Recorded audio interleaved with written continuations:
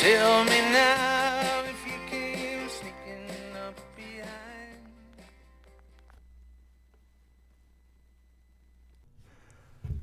Hard to believe we're at a crossover season again. Spring sports starting this weekend. Basketball in high gear as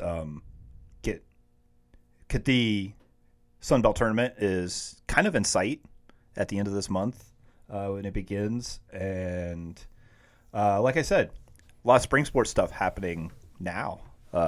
It's Thursday afternoon as we record this episode of the Purple and Bold podcast. I'm here with Noah Fleischman. As always, I'm Shane Metlin. We've been out talking to some of the athletes for lacrosse, softball, baseball here over the past week or two.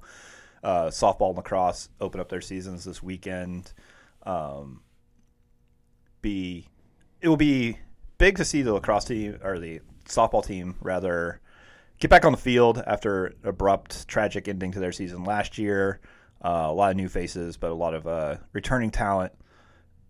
Lacrosse team opens up, as always, with North Carolina, and as usual, it seems in recent years, North Carolina's preseason number 1. JMU also ranked in preseason, they're number 12. But a stiff challenge to start the season for the Dukes. It is. I mean, but, as Shelley Clay said, we talked through it last week. I mean, it's simple. Like, they always start with this game, North Carolina. North Carolina came here last year. I'm pretty sure JMU went there a couple years ago. Like, back and forth. And she's basically like, it's a good measuring stick to start the year. I mean, they hold themselves kind of at that level of, they're trying to win a national championship, and North Carolina is definitely like the bar the past few years. And I mean, JMU won a title in 2018, so not too long ago. At this point, she was basically like, everyone else is scared to play him, so they're just like, you know what, we'll play him. And I think, you play competitive games against North Carolina open the year. I think it gives you a really good start to your season. If you beat them, even better. And if you lose, it doesn't really hurt you too much. Yeah, I mean, they've shown in recent years, as last year when there was no automatic berth available to them, they showed that losing those kinds of games early in the season don't keep you out of the NCAA tournament, especially when you can win a few games against ranked teams. They got off to a slow start last season. Ended up playing really well, peaking, in May. Yep. when you want to in the sport of lacrosse. It seems like, though, maybe they talked about being ready to play and feeling like they could beat North Carolina to start last year, and it didn't end up being the case. It was not all that very competitive, and JMU was a much better team by the end of the season than they were at that point. Are they more prepared to be competitive in this one this week? There's a lot of talent coming back, but some question marks in certain places. Yeah, I mean, they're kind of, they're missing a few people. One to graduation, you're missing Casey Knobloch to injury to start the year at least. They don't know how long she'll be gone. So, I mean, that's a start. I mean, you do return a lot of your production, though. I mean, Isabel Peterson, probably the best player that JMU's had in a while. Offensively, she's back and, she's doing what she does. And I think the real question comes down to who's in goal and what happens there. Obviously, replacing Molly, who's been there for, feels like 20 years. Yeah, it'll be, They talk about, just jumping right into it, and you're doing it with a veteran goalkeeper, Kat Buchanan. She's in her 5th year at JMU, but she hasn't started a game like this in her career, being behind Molly Dougherty. No, she hasn't started a game like this. She's appeared in some high-level games. I mean, she played the NCAA tournament game against Loyola last year, which was kind of trying to get Molly, because Molly struggled at the beginning. They put Kat in for 6 minutes, trying to give Molly a break, kind of, get her ready, spark. It worked. And Kat, I think let 3 goals in, but, she played against a really good Loyola team, and Loyola was really good that year. And she wasn't bad. It's just you run into a buzzsaw of a team, and I think it's her job to lose. And obviously she's been here for it's her 5th year, and a lot of people commended not hitting the portal and leaving, going somewhere to play. And now she's got an opportunity, and we'll see what she does with it. Yeah, you hit on Casey Knobloch injury. It's going to keep her out for a while. Whether or not she comes back this season at all is in question. They'll be without Lizzie Fox for this game, so shorthanded in the midfield, which is always tough against a team that gets up and down like the Tar Heels. On the softball diamond, JMU's also getting started this weekend. They'll go down to Charleston, play a tournament that features College of Charleston, Indiana State, and Chattanooga. Indiana State is the Is it the alma mater of Larry Bird? It is the Illinois. There we go. I'm not sure he was all that involved in the softball program there, but it is Larry Bird's alma mater, the Sycamores. You know, one of the rare. There's a couple, but one of the rare tree mascot teams in college sports. There you go. Yeah. Okay, sorry to get us here. But. Oh no. What else do you know about? I mean, that's about all I know about Indiana State University. Sorry to the Sycamores, but I think it'd be a good start to the year for softball and company. They have a new stadium, or not really a new stadium, but a renovated stadium that they'll come home to in a month. But they spend their first month on the road and play some quality teams in these tournaments. Yeah, stadium seats 1,500 now. With the up from 650 it was. Yeah, and that's the permanent seating. They've always been able to add some additional seating for tournaments and big games and whatnot. I think they might still be able to do that, and you also will see people sitting on the outfield. Out by the street, in the beyond the outfield wall. I say you should sit in the middle of the outfield, like just inside the wall. Obstacle course. Yeah, could be tough, but. But yeah, when they don't return home for a game until March, I think March 10th, I think is the home opener. But we'll be curious to see if the Sun Belt schedule, they bring in some big name teams and stuff for home games. If we do see some big crowds for softball this year to support that team that has been a fan favorite to begin with, and then has also been through so much with the loss of Lauren Burnett last spring, that season cut short. A lot of new faces in certain places. Some of them not even new faces, but faces in different places. You talk about Jasmine Hall's moving to shortstop. She was one of their better hitters last year. They're going to have the freshman KK Mathis playing second base, which she hasn't played a lot of second base in her life. But from what it sounds like, from talking to Lauren Laporte the other day, she's just somebody that has to be in the starting lineup, so they found a place for her in the starting lineup.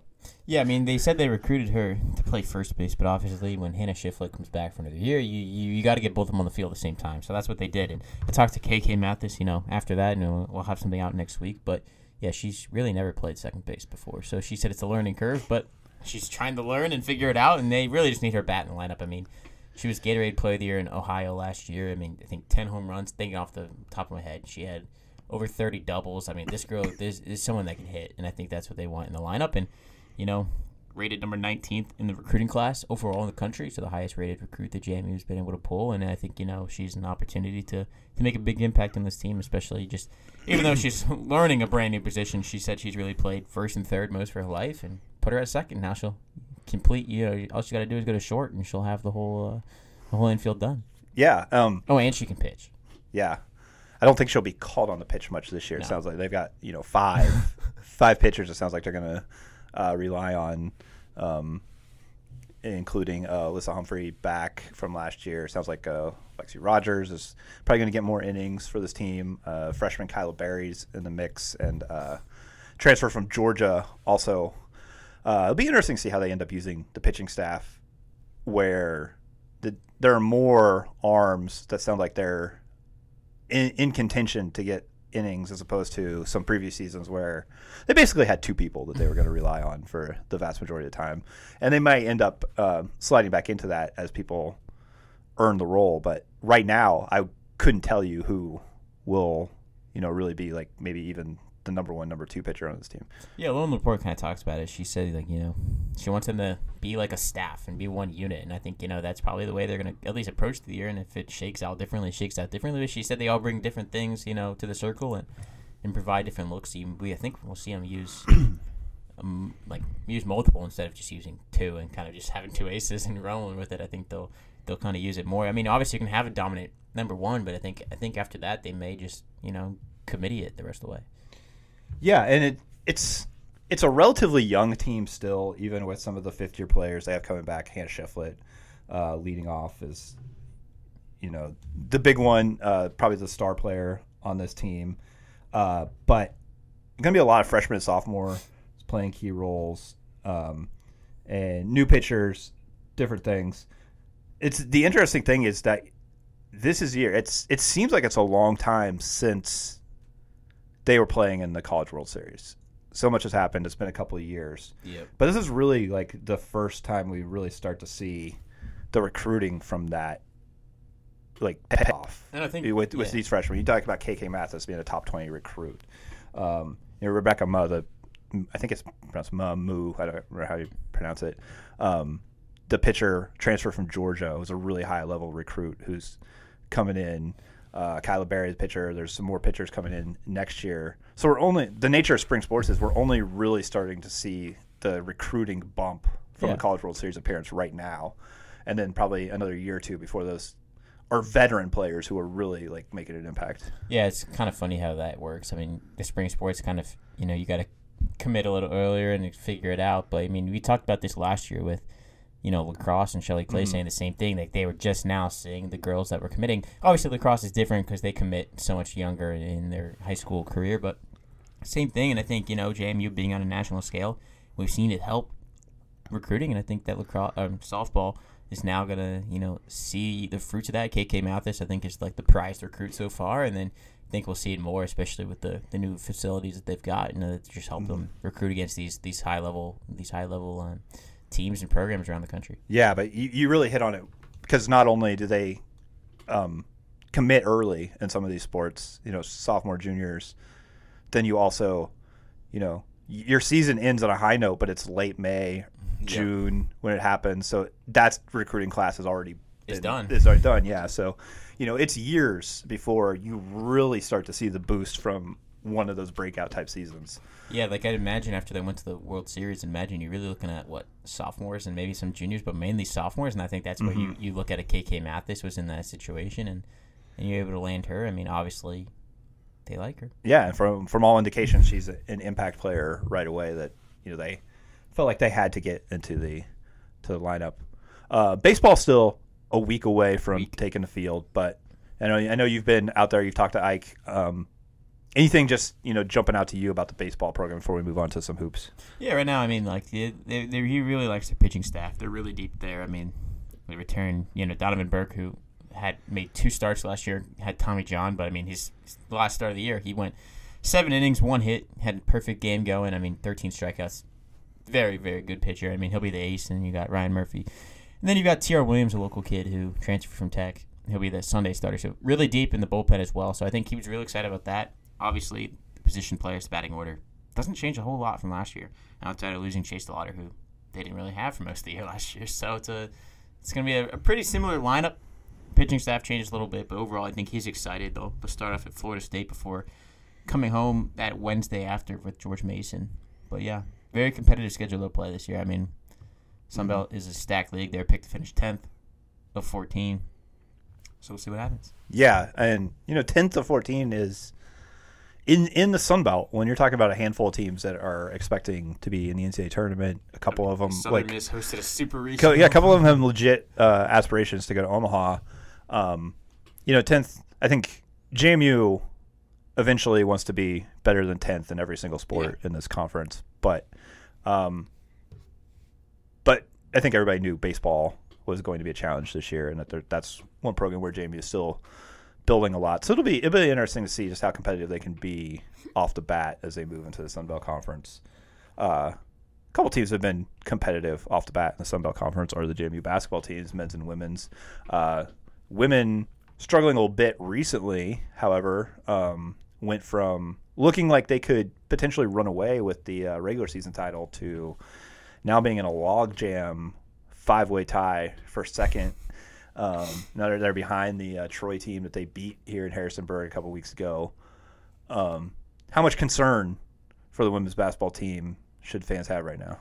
I mean, I don't think there's too much concern yet. I think, there's, 6 games left in the regular season, something like that. So I think there's time they can figure it out. I mean, obviously, the top 4 seed is in front of them still. I mean, they hold, I think, a tiebreaker over a couple of those teams they're tied with. So, I mean, they just need to win.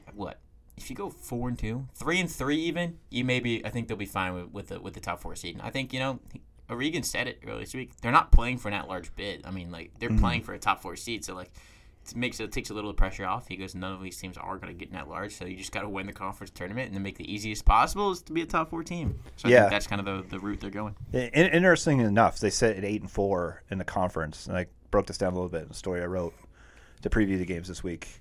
Is of those 6 teams that are kind of log jammed at the top that have separated themselves a little bit, JMU's undefeated against those teams. Their losses have come to like the middle of the pack or worse teams in conference, and they've been on the road for the most part. But they return home Thursday for what could be a tough one. Louisiana's record is not the best record in the conference, but they're one of those teams that's tied at 8-4.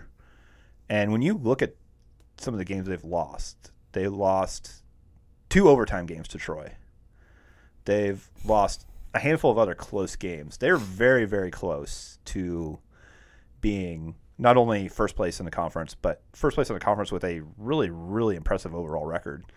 Yeah, I think when you look at it, that is part of it. But you're also tied with them, so you need to beat them. So you hold it because it's the only time they're going to play them. So if you beat them, then you hold the tiebreaker on them. It's another tiebreaker, and JMU may be the if there are 4 or 5 that all tie together, then that is a really, really key win. And I think that's going to be something that's on the mind of Sean O'Regan. But at the end of the day, win as many games as possible. You don't have to worry about it. Yeah, they have a couple games at home this week, which are just absolutely huge. As I mentioned, Louisiana play Arkansas State team that they should be able to handle at home. If you can get a couple of wins, including one against a good team, you might regain some of that momentum before you hit the road to close out the regular season. You still got to go down to ODU, which is suddenly one of those teams that's tied with them again. When the first time they played, ODU was trending down, JMU was trending up. JMU handled it, relatively easy in the second half of that game. Yeah. So everything looks a little bit different for the women's basketball team right now. They're shaking up the lineup a little bit. I expect we'll see maybe something a little bit more traditional is not the word, but more what I think fans would probably expect with, what you would generally expect to consider their top 5 players, I think will probably be in the lineup. Whether, someone like Peyton McDaniel, who's come off the bench pretty much all year, continues to come off the bench because she kind of thrives in that role as the instant offense. I don't know, but I don't think we'll see, Kiki Jefferson, who's in the top 5 in like almost every category in the Sun Belt Conference.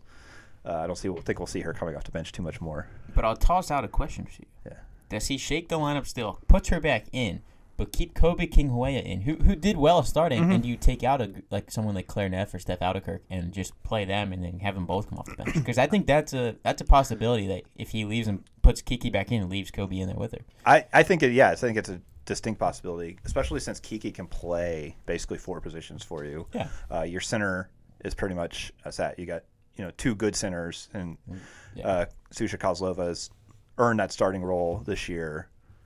Probably not going anywhere in the starting lineup. You can kind of play 4 out around her if you want to. He's got that option. He's been playing, either Ouderkirk or Neff at the 4, starting most of these games, who can both go out and shoot the 3 a little bit. So you're already there. You could play, a 6'1" Kiki Jefferson at the 4 if you wanted to, or, go a little bit smaller. You got a couple players who can play point guard. You basically would have 4 ball handlers on the floor in that regard. Maybe you can run. I wouldn't be shocked at all because, like he said it when he talked to us on Tuesday, too. Yeah, that Kobe King-Huea is a player that responds well to being in the starting lineup. She's some teams there's certain players who they get done with warm ups and they want to be back on the floor as soon as the ball's tipped, and there's others who can sit and simmer a little bit and still come in hot, and it's fascinating to kind of see how different players respond to different things. But I wouldn't be surprised at all if both of them are in the starting lineup going forward. When it was sort of a case where Kobe was coming in for Kiki a lot at certain points this season. Yeah, I mean she was, but I think they're comfortable playing with each other. I mean, part of it was that Kobe didn't play the first half of the year, then played, got hurt. Mm-hmm. I mean, so she's able to handle more and more minutes as the season goes on. So it's different. I think different it's a little bit situation. different. Yeah, but I think I think that won't be surprising if we see them in the lineup together, especially if they don't start together. They'll be on the floor together. I think especially at this point this year. And these last 6 games are big, not only in the conference race, but also you want to head down to Florida on a feeling good about yourself, and you don't want to be down there on a skid and have to try to manufacture momentum. You want to have it going in. Yeah, things are a little flip flopped for the men's team. They are. Both in like the momentum they have right now, and also the scheduling where they're going to play a couple more games on the road this weekend before they come home and have 4 home games to close out the regular season. That should be absolutely huge, as they are, also fighting right in the mix among those group of 4 teams that have separated themselves slightly at the top of the conference, but not so much that they can afford to slip up too much if they want to have a top 4 seed going down to Pensacola. Here just in a few weeks away at this point. Yeah, I think so, and I think this is a JMU team that they got 2 more road games this week after winning the last 2 last week. I think they win them both, split them this week even. You come back on that note, I think that game against ODU and Harrisonburg is going to be a wild night. But yeah, I think they'll start off with Georgia Southern. It's a big game. They're going to be doing it without Terrell Strickland. He's done for the year. I bet he was probably looking forward to the rematch with Ty, but it's going to have to just settle with the one game that they had. Yeah, and frankly, he's out for the year. He was never playing more than a couple minutes at a time here for the last several weeks, really the majority of the season. It almost makes you wonder if they shouldn't have shut it down. Hindsight's 20/20 in this, but it almost makes you wonder if they shouldn't have shut it down earlier and try to save the possibility of a medical redshirt or something. Yeah. But you never know how it's going to go, and there'd been talk that similar injuries that he's had in the past were creeping up, but on the opposite side. So not terribly surprising at this point that he ended up having to have surgery. But given the fact that he's not been able to go extensively much this season, not a huge loss when you look at how Tyree Nacho has been playing lately. And it sounds like Vado Morse has missed a couple games, a game and a half, may miss another game or 2, but it sounds like he's going to be back for the stretch run. That his shoulder injury is probably not as bad as they might have feared at halftime of the ODU game about a week ago.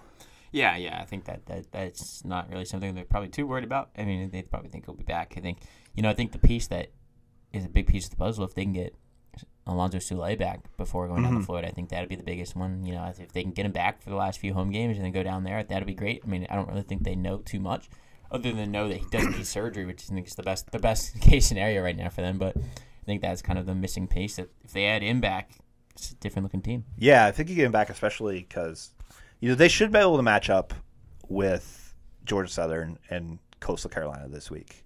But we talked about that 4-game homestand in the regular season.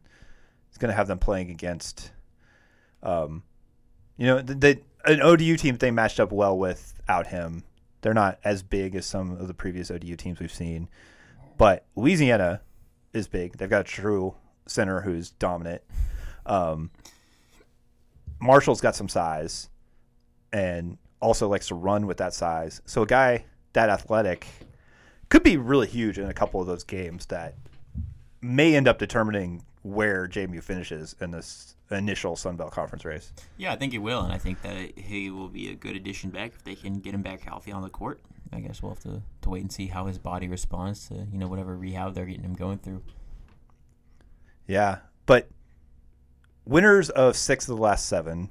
The only loss was at Southern Miss, a team that's playing Louisiana tonight with first place on the line. Nobody's won in Hattiesburg this year, so JMU losing there is not any kind of a surprise.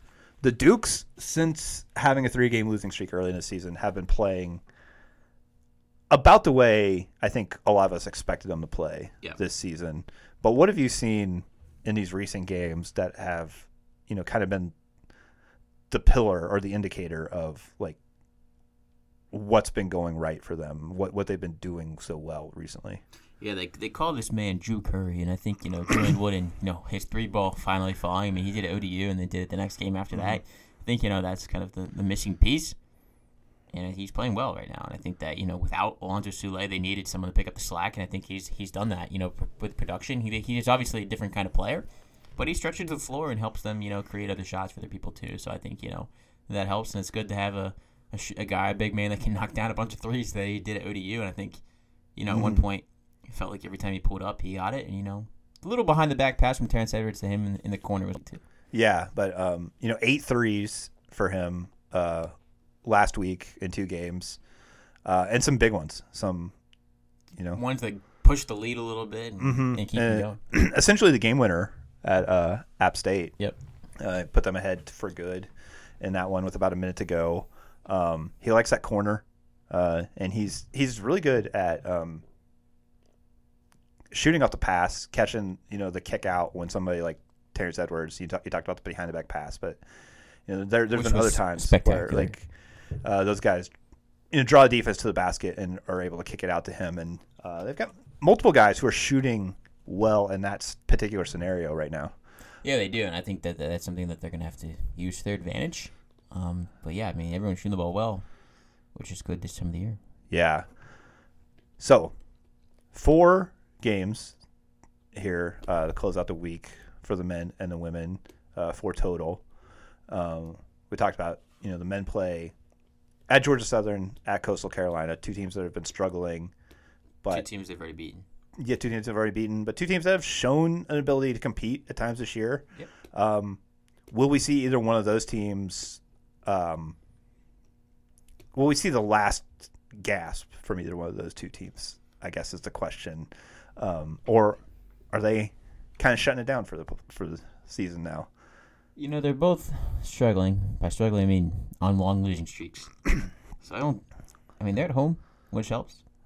But JMU's a hot team right now. Mm-hmm. I don't think. When we watched these 2 teams play before, it really wasn't much. They blew out Coastal. I'm pretty sure, right? Wasn't anything spectacular there. And so I think JMU has a shot to go 2-0 this week on the men's side and really come back home firing on those last 4. I think that's going to be a really big stretch for them, and I think they're happy to have these last 4 after these 2 at home and going into Pensacola on a high note. So I think if they can win out, Dukes will be rolling. Okay.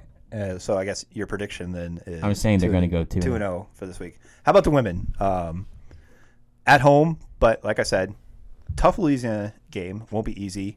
They should handle.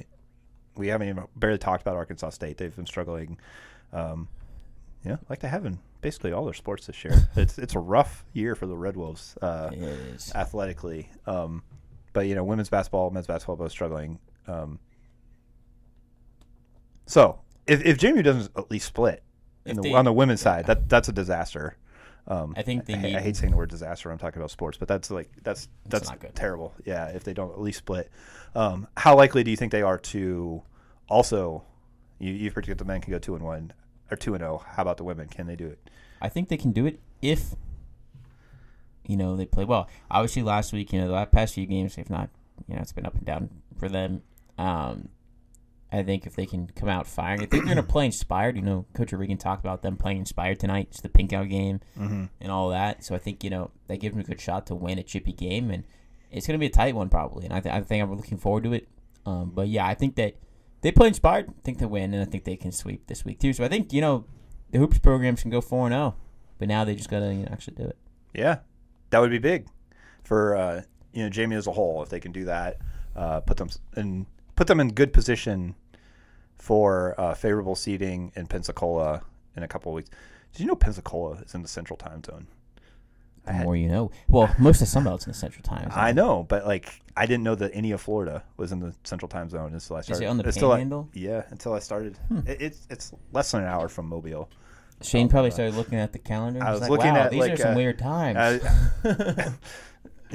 was looking at preparing for a trip down there in early March, and found out that there is a part of Florida in the Central Time Zone, which I had no idea. I grew up in the Central Time Zone. it's hard to imagine. This is just far away from Yeah. that part of the Central Time Zone. Yeah, but it's hard to imagine that I was in the same time zone as Pensacola, Florida, all those years. But there you go. who knew? But with that, I think it's about time to wrap up this episode of the Purple and Bold podcast. I'm Shane Metlin. With me, as always, talking JMU sports, Noah Fleischman. And thank you for listening.